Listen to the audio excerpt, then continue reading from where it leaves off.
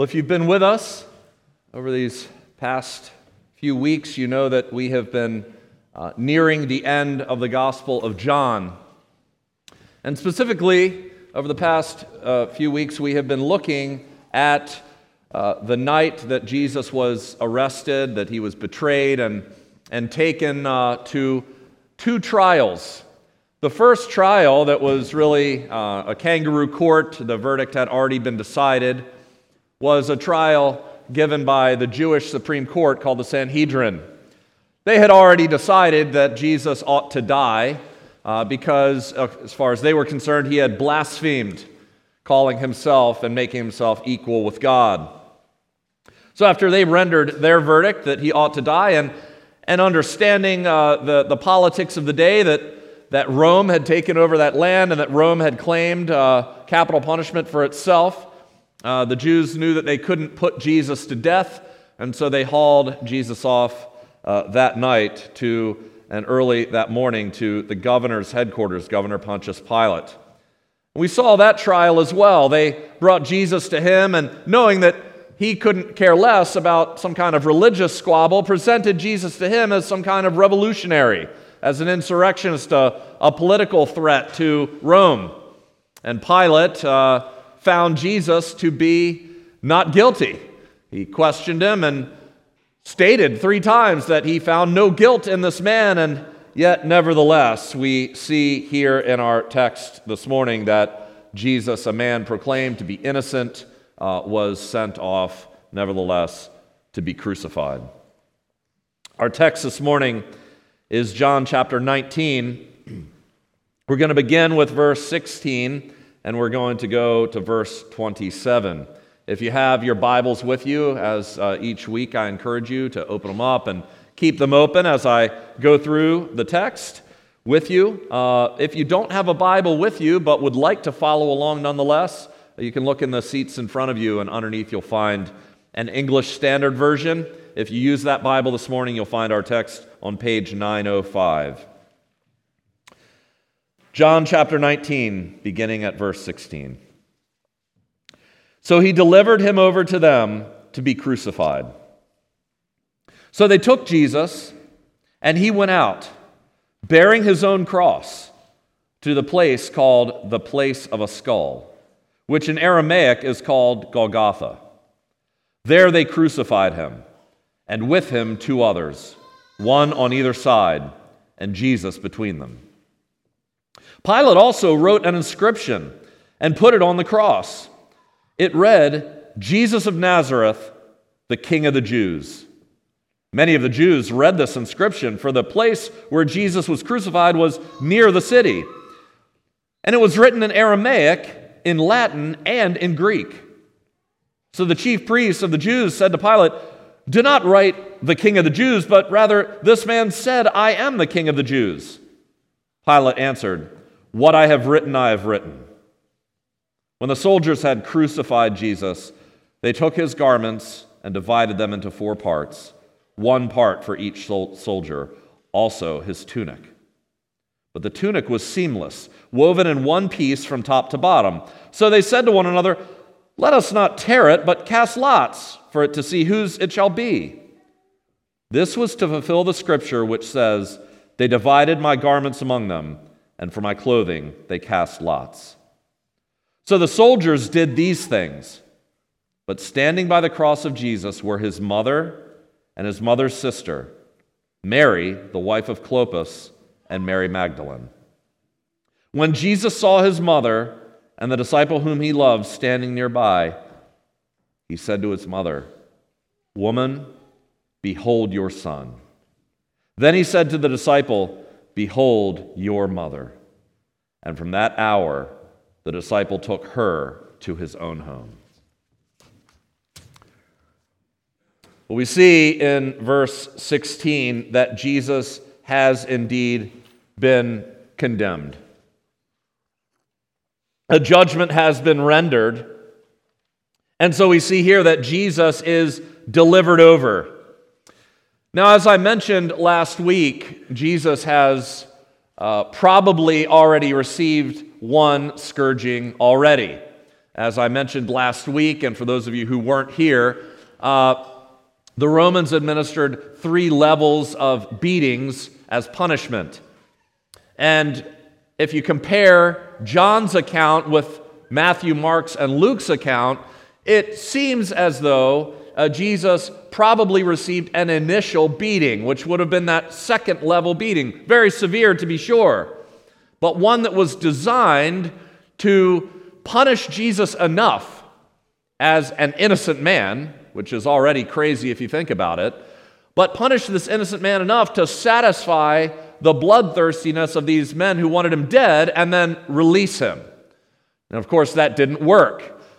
Jesus was presented to them, beaten and bloodied with a crown of thorns on his head, and that just riled them up all the more, and they cried out all the more that he be crucified, put to death. So now we see in verse 16 that the sentence has been rendered, and he has been delivered over to them being the Roman soldiers who now take charge of him and now see the crucifixion to its completion. Now any of his followers have all power taken out of their hands, and all anyone can do now is watch to see what happens to him. And it was at this point, no doubt, after the sentencing, that Jesus then received that third level of beating that I went into some detail last week, which would have been horrific and would have left Jesus a bloody mess, barely resembling a human being. What we see here then is that after Jesus received that scourging, he went out bearing his own cross. Now, if you notice here, there is no real detailed description of what it means to be crucified. In fact, none of the Gospels really give us any description. They all mention it. We see here, they delivered him over to be crucified. That's verse 16. Verse 18, there they crucified him. So what the Gospels tell us is really one word. He was crucified. And of course, we know somewhat what that entails. We've seen pictures, we've seen movies, we've seen paintings, we see crosses everywhere. There's one behind me this morning. But we don't really understand, I don't think, what that truly involved. I think for most of us, what crucifixion involved has been somewhat sanitized and scrubbed of the pain. But the first century readers who would have read this word would know exactly what was entailed. When they read, he was crucified, they had vivid memories in their mind because Rome crucified many. And in fact, Rome made a public spectacle of it. Rome would crucify people and place the site of execution outside of the city walls so that people entering the city would see. Sometimes Rome would even line the streets entering the road, line the road with people who were crucified, so that people entering the city would see what happens to someone should you cross the Roman Empire. Well, crucifixion was horrific. It was often said in the ancient world that the person who was crucified died 1,000 deaths. Ancient historians write about it. Ancient historians who saw with their own eyes wrote about it. The Roman historian Tacitus says crucifixion is the most terrible of punishments that human cruelty has ever devised. The Jewish historian Josephus says crucifixion is the most wretched of deaths. And Cicero, the Roman who was by his own job a rhetorician, Cicero, a man who worked with words, says of crucifixion is a most cruel and terrible penalty, incapable of description by any word, for there is none fit to describe it. We don't really understand the pain, the nature and purpose of crucifixion was not simply a death penalty. It wasn't simply to end someone's life, to give them a death penalty for something that they had done, but crucifixion was designed to wring the person's life out as slowly as possible while inflicting maximally and increasing pain on the person. We do have a word that we use today. Our own word to describe unbearable pain, the word excruciating, literally means out of the crucifying. We know that Jesus was nailed to the cross. Now, the nails that would have been used in Christ's case were like railroad spikes, 5 to 7 inches long enough to pierce the arm and still go into the wood.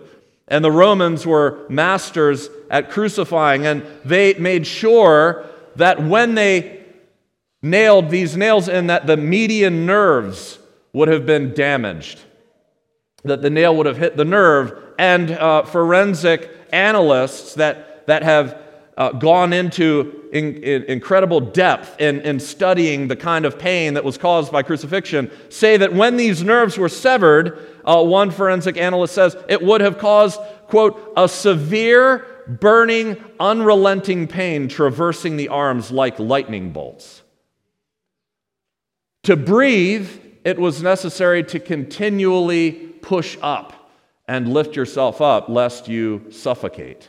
And so the Romans added a little seat onto the cross, and that seat was not there for mercy's sake. That seat was there to encourage the person being crucified to fight as long as they could, so that the agony would go on even longer. One scholar writes this: terrible muscle spasm racked the entire body, but since collapse meant asphyxiation, the strain went on and on. Brothers and sisters, that kind of pain is what our Savior endured that day. So don't ever think, Christian, that our God does not understand suffering. Whatever it is that you are suffering today, Christian, know that in the person of the incarnate Jesus of Nazareth, your God, whom you go to and whom you bring your pain and suffering to, knows what it means to suffer. And he knows suffering at a depth and a level that you and I will never face. Verse 17 says, he went out, bearing his own cross, to the place called the place of a skull, which in Aramaic is called Golgotha. As badly beaten as he was, and now no doubt bleeding profusely from the beating that he just endured with the scourging, Jesus had to walk, as was the custom of men who are crucified. He had to carry his cross to the place of execution. Now, if you've seen movies, you've probably seen him carrying and dragging along the entire thing, the cross beam and the vertical beam behind him. That's actually not what happened. The vertical beam would have already been in place at the execution site. They reused those vertical beams over and over again. What Jesus would have been carrying was simply the cross piece on his back. Now, for those of you who lift weights or work out, if you've ever tried like walking lunges or things like that, using kettlebells, you know how tiring that can be. And this crossbeam weighed approximately 75 pounds. You can imagine carrying 75 pounds on your back with Roman soldiers whipping you along the way and shoving you and mocking you, enemies surrounding you. Jesus had to carry this crosspiece to this site of execution, and John says it's called the place of a skull, probably named that way, given that name because it was a site of execution, and so many people died there. It's also known as Golgotha in Aramaic, or a lot of us know it in the Latin equivalent as Calvary. Jesus bore this cross all the way. And the gospel accounts, John doesn't tell us, but the others tell us, that he was so weakened by the brutality of his beating that at a certain point he simply could not go any further on his own. And so the Roman soldiers grabbed and enlisted the help of a man who happened to be there witnessing this, a man named Simon of Cyrene. And he had to jump in and help Jesus carry this the rest of the way to the site. How interesting, then, when this was the practice of the day, when during this time, many, in fact, probably all citizens of that day would have witnessed this exact thing at some point or other in their lifetime. They would have witnessed someone that beaten carrying a cross to a site of execution where he would be horribly tortured to death. They all knew what that meant. They knew what it meant to carry your cross. And how interesting then that when Jesus was teaching his followers, that when Jesus was preaching to his congregation, as it were, and he was describing to them what it meant to follow him, when he was saying, you want to know what it's like to be my disciple? Being my disciple, he said, is carrying your cross. He said, if anyone wants to come to me and does not hate his own father and mother and wife and children and brothers and sisters, yes, even his own life, he cannot be my disciple. Whoever does not bear his own cross and come after me cannot be my disciple. For which of you, desiring to build a tower, does not first sit down and count the cost? So therefore, any one of you who does not renounce all that he has cannot be my disciple. Do not think I have come to bring peace on the earth. I have not come to bring peace, but a sword. I have come to set a man against his father, a daughter against her mother, a daughter-in-law against her mother-in-law, and a person's enemies will be those of his own household. Whoever loves father or mother more than me is not worthy of me, and whoever loves son or daughter more than me is not worthy of me, and whoever does not take up his cross and follow me is not worthy of me. Whoever finds his life will lose it, and whoever loses his life for my sake will find it. That is not a seeker-friendly message. You can imagine how many people, disciples, when they heard that message, walked away because they knew what it meant to carry your own cross. And yet that's what Jesus says. And for millions of Christians throughout church history, and even for Christians today in the world, whether we know it or not, because we live, American Christian, in a sort of safe bubble, if you will, but for millions of Christians throughout history, and for Christians today around the world, they understand what it means. That when they decide to follow Jesus, they are putting a death mark on their life. That following Jesus means that they must be willing to give up their life. Jesus says that's what carrying your cross means. It means to count the cost of what it means to follow him. And even for all of us in this room, even if we aren't preparing to lose physically our lives at this point, we have to be willing, as Jesus says, to put Jesus and our relationship with him above every other relationship in our lives. Jesus said, if you follow me, you may very well lose your family. I must come first. It's not easy following the Lord Jesus. Bearing your own cross and being willing to die doesn't only mean physical death. It means that whatever it is that you love in this life that is in opposition to the Lord Jesus, you must be willing to walk away from that and to follow him. Is that you this morning? Have you counted the cost of what it means to be Jesus' disciple? Do you realize what he says? That following him, you must be willing to lose everything for him. Well, that is what he says, and it's what happened to him. Verse 18, it says There, at this place, Calvary, Golgotha, they crucified him, and with him 2 others, one on either side, and Jesus between them. It's really interesting when you read those words that immediately, if you know your Old Testament, if you know especially the scriptures that prophesy and point forward to the crucifixion of Christ, your mind immediately goes to Isaiah 53, where Isaiah is talking about this suffering servant who is to come, who is going to bear God's wrath to save his people from their sins. And what does Isaiah 53:12 says? It says of this suffering servant that he was numbered with the transgressors. We see that here in our text. He's there. He's the third guy numbered among the transgressors. Jesus even says this right before, in Luke chapter 22, right before he goes out and he's arrested in the Garden of Gethsemane, he looks at his apostles and he says to them, "For I tell you that this scripture must be fulfilled in me. He was numbered with the transgressors." Jesus knew that that's what was about to happen. And interestingly, Matthew and Mark, they call these 2 men, the 2 men that are on his right and left, they give them a Greek word that is the same exact Greek word that is used to describe Barabbas.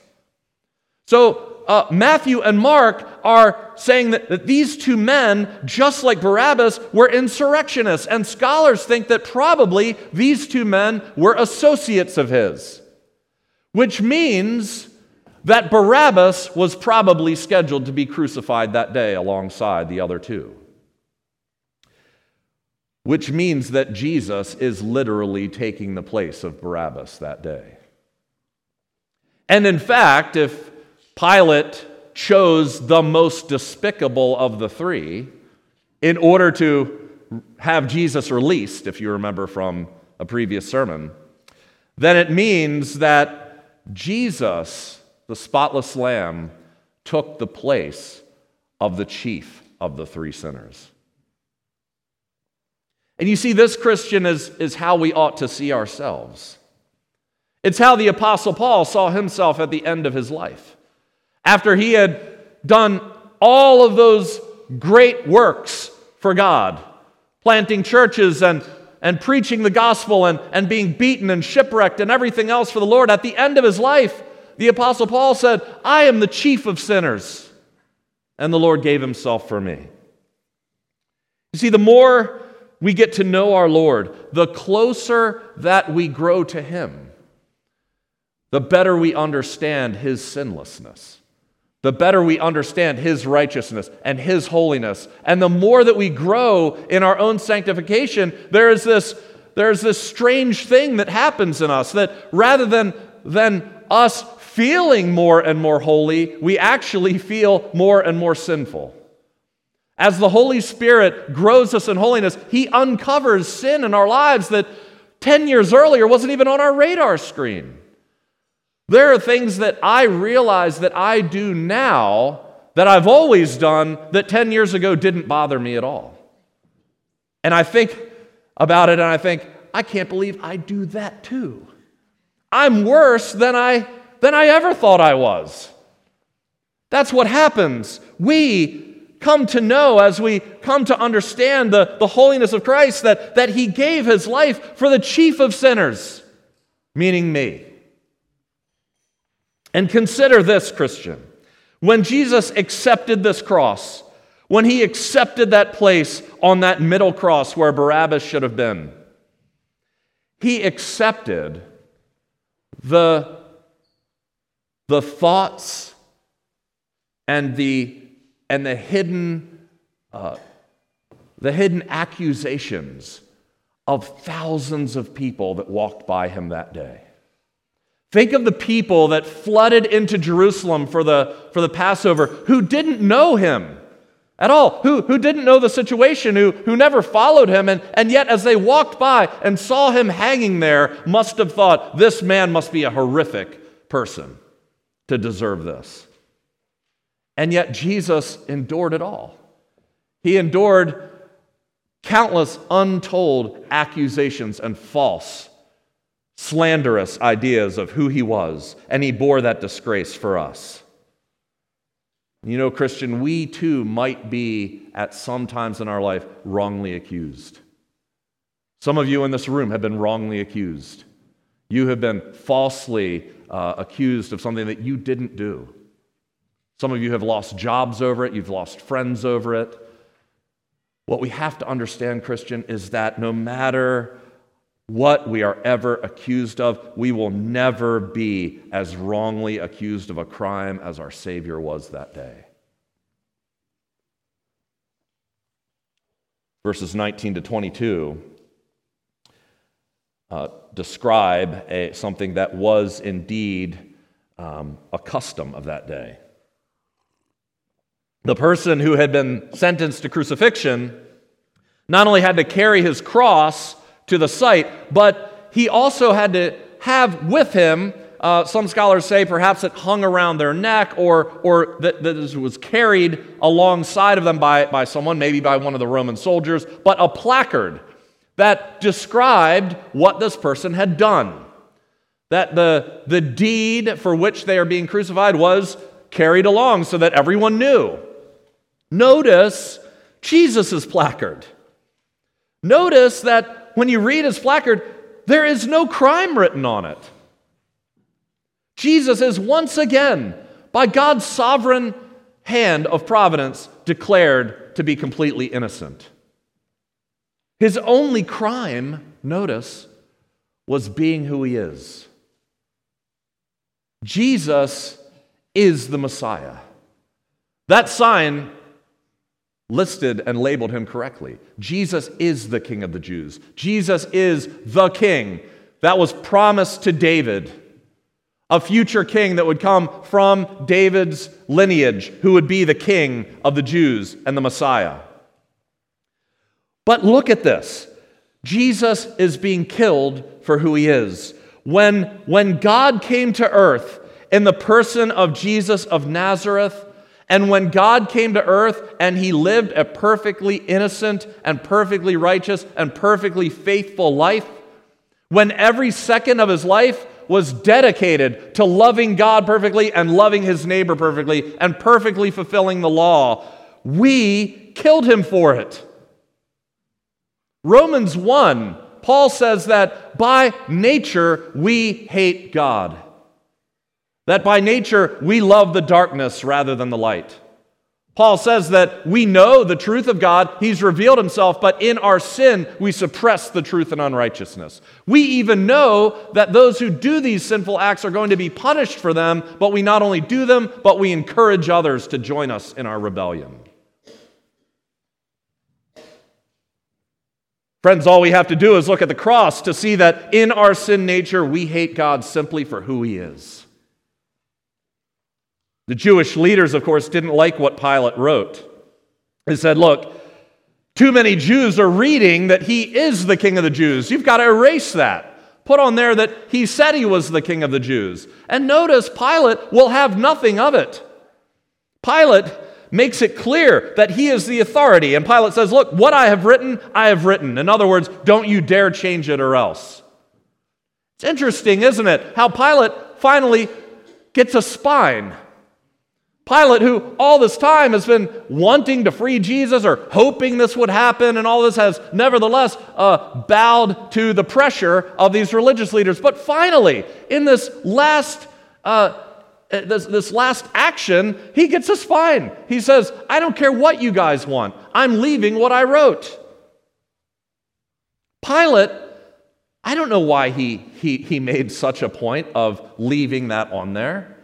Probably a combination of the fact that he did consider Jesus innocent, maybe also the fact that he wanted to rub it in these guys' faces. He didn't like them very much.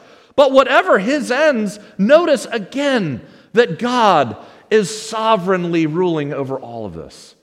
That God is sovereignly using this pagan ruler to declare to the whole world who his Son truly is. And notice that it is written for the whole world. Jesus' sign, I don't know if this was common, but Jesus' sign sure was written in 3 different languages. Aramaic or Hebrew, which was used around that area so that people living in that area who spoke Aramaic could read it. It was also written in Latin, the language of the government and the military, so that the Roman soldiers could read who it was, Jesus is. And it was written in Greek. And Greek was the sort of language of the day for travelers who were coming from far away, who spoke neither Latin nor Aramaic, could also read it because it said it in Greek. That meant that quite literally, people from every nation who came into Jerusalem that day could look at the cross and read in their language and understand who Jesus was, that he is and was truly the King of the Jews. It's interesting how even here, even in a sense prior to the resurrection and the sending of the Holy Spirit and the preaching of the gospel, even here there's kind of a foreshadowing that Jesus is going to draw people from every tribe and tongue and nation to recognize who he is. Verses 23 through 24 describes this horrible game of casting lots that the soldiers do for Jesus' clothes. We see here that his clothes are divided into 4 parts. That would have included his sandals and his belt. Anything that he had on him that day were divided up among these 4 soldiers who were crucifying him. And there was one thing left, and it was a tunic. So Jesus had 5 things on him, and they didn't want to rip the tunic up and divide that into 4 parts. So they say, let's keep the tunic one whole piece, and we will gamble for it and see who wins, and the winner takes all.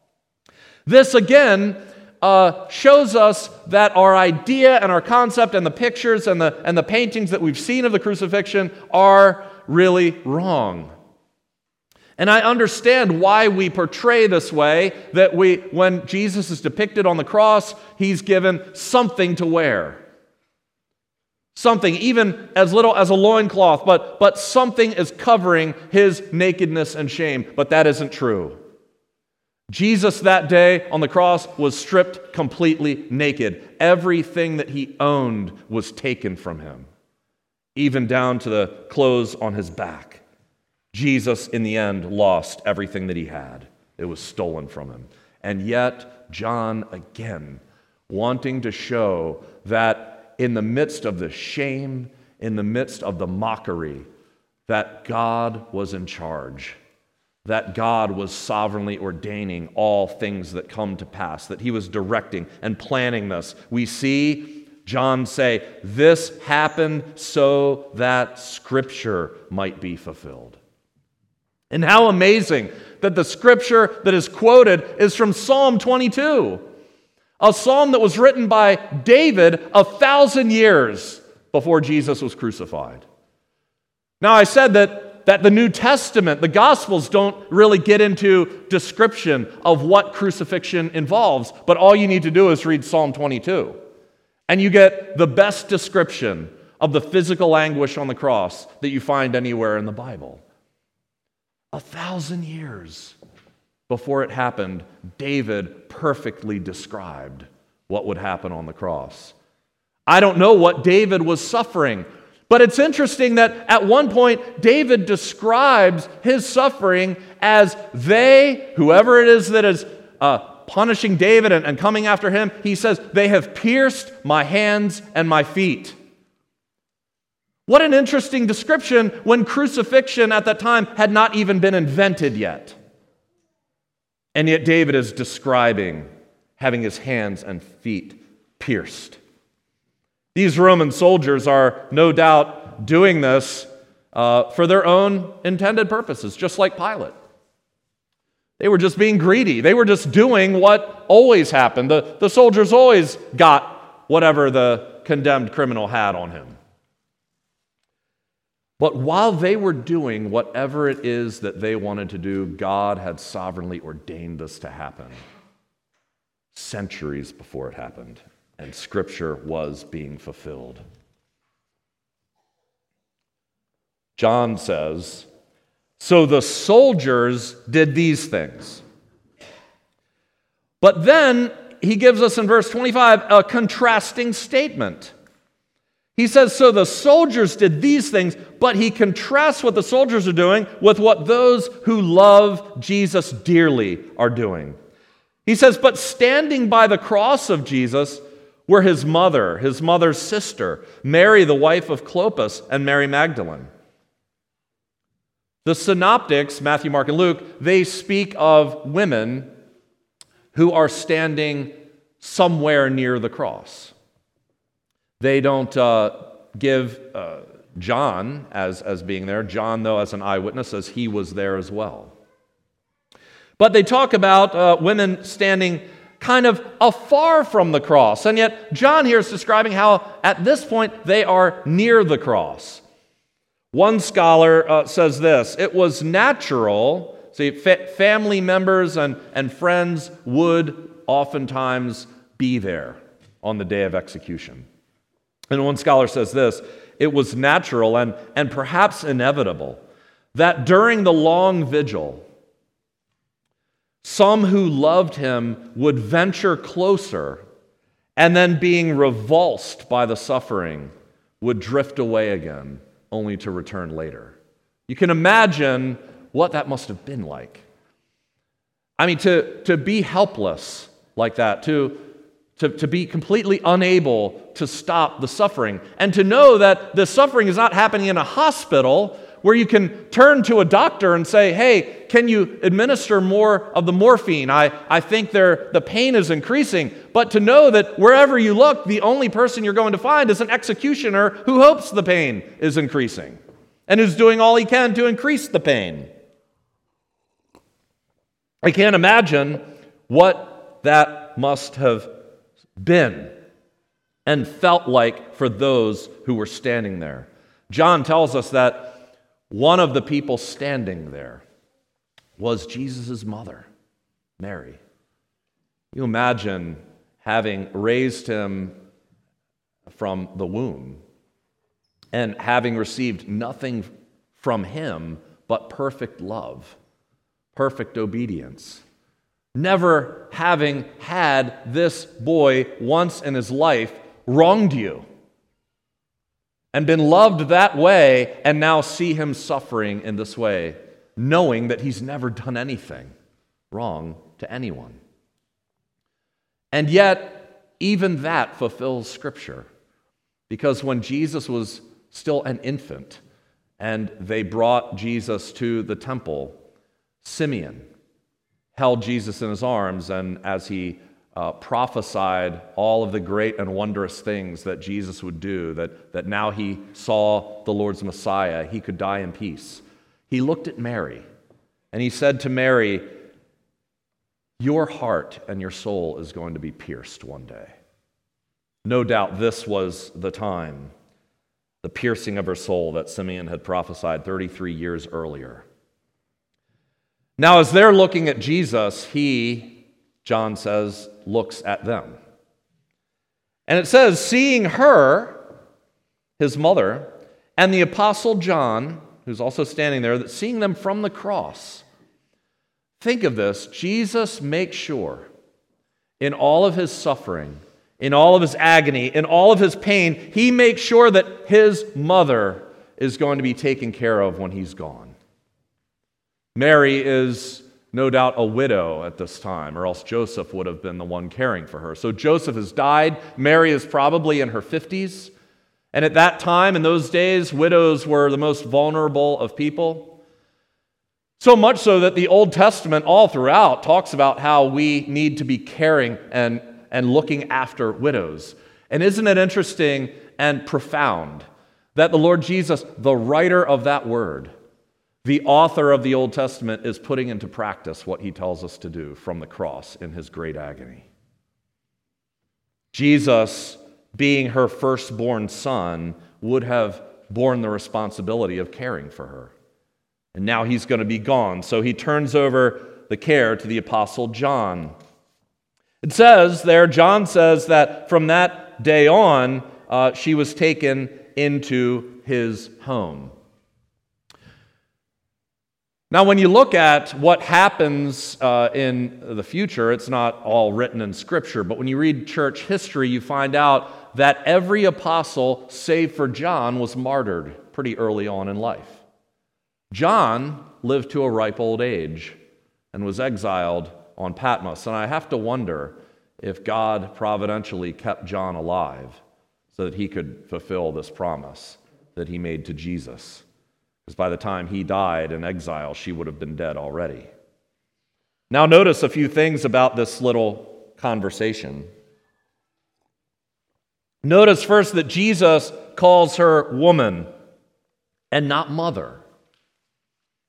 Calls her woman and not mother. Now we have to understand, first of all, that woman is not a derogatory term. It is rather a term of respect. It's a term of endearment. And remember, Jesus has already used this word woman for her.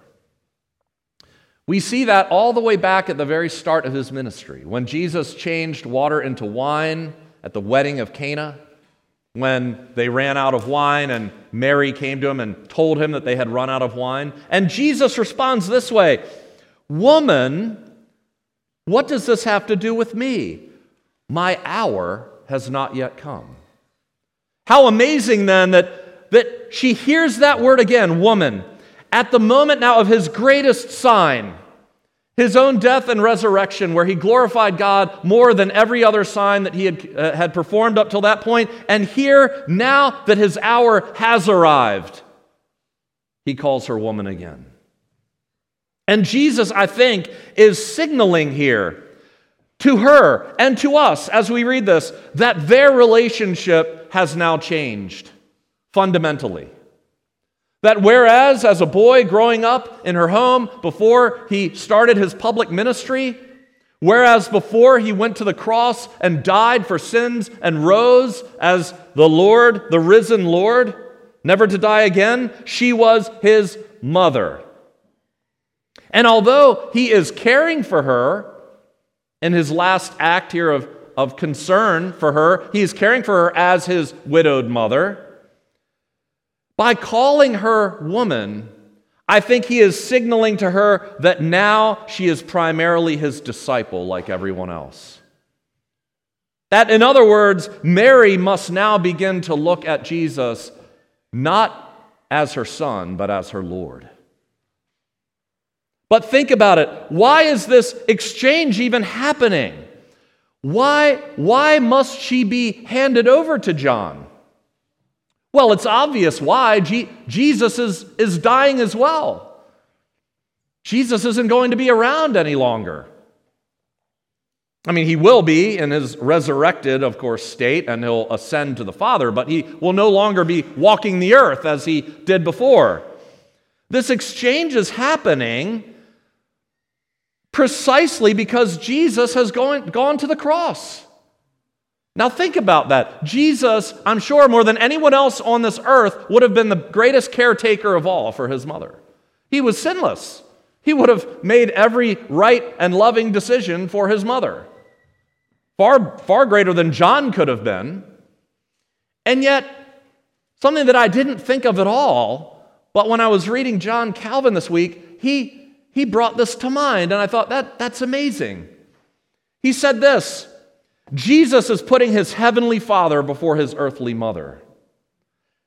He said, it often happens, this is John Calvin I'm quoting, it often happens that when God calls us to follow him, our parents or our wife or our children draw us in the opposite direction, and we cannot give equal attention to everything. Therefore, we should devote ourselves to the interests of men as long as they do not interfere with the worship and obedience which we owe to God. You see what Calvin is saying here? He's saying that Jesus is having to turn Mary over to John because he is putting his Father first. And some of you here this morning, some of you listening online, are Christians. You want to follow the Lord, but you're letting another human being and what they want interfere with your discipleship. You're letting someone else, and I don't even care if it's a husband or a wife, you're letting someone else pull you away from obedience to God. Jesus said that I come first. By going to the cross, Jesus is ultimately caring for Mary in a far greater way than he could have remaining alive. Think if Jesus had remained alive. If he had never gone to the cross, he would have cared for Mary for sure. He would have cared for her physical needs. He would have cared for her emotional needs. And when she died, she would have gone straight to hell. When Jesus went to the cross, he bought Mary's soul. He bore her sins and he granted her forgiveness, and he gave her a place in heaven forever with him, where she will never again feel want. Brothers and sisters, Jesus' death had a purpose. He didn't die just as some victim. Jesus' purpose for going to the cross is the same for us as it was for Mary that day. Notice here that Jesus, it says in verse 20, was crucified near the city. He wasn't crucified in the city. Now again, Rome had its reasons for that. Rome wanted people to be threatened on their way into the city. But I think biblically speaking, Jesus was crucified outside of the city because, brothers and sisters, that's where all the sacrifices happened. Exodus 29:14, the flesh of the bull and its skin and its dung you shall burn with fire outside the camp. It is a sin offering. And this is exactly how the author of Hebrews describes Jesus' death. He says, for the bodies of those animals whose blood is brought into the holy places by the high priest as a sacrifice for sin, those bodies are burned outside the camp. So Jesus also suffered outside the gate, just as a sacrifice in order to sanctify the people through his own blood. Therefore, let us go to him outside the camp and bear the reproach he endured. 2 Corinthians 5:21, which I read as our assurance of faith, it says this, for our sake, God made him to be sin who knew no sin, so that in him we might become the righteousness of God. You see, because of the cross, there is a great transfer that takes place. As everything that he has by his perfect life of obedience is given to us, and everything that we have by our sinful life is given to him on the cross. And all of the things that he bore that day, he bore our sin, he bore our nakedness, and he bore our shame. Brothers and sisters, on the cross, Jesus had his dignity stripped from him so that one day we might stand in glory, clothed in his beautiful, sinless righteousness, and be proclaimed heirs of the kingdom. Let's pray. Oh Lord, we're so thankful for the cross. Father, it was on that old rugged cross that the worst thing that has ever happened in human history occurred, and yet at the same time it was the best. Father, thank you that you used that sacrifice for our good, and Lord Jesus, we thank you that you willingly went there to save us. Thank you in your name. Amen.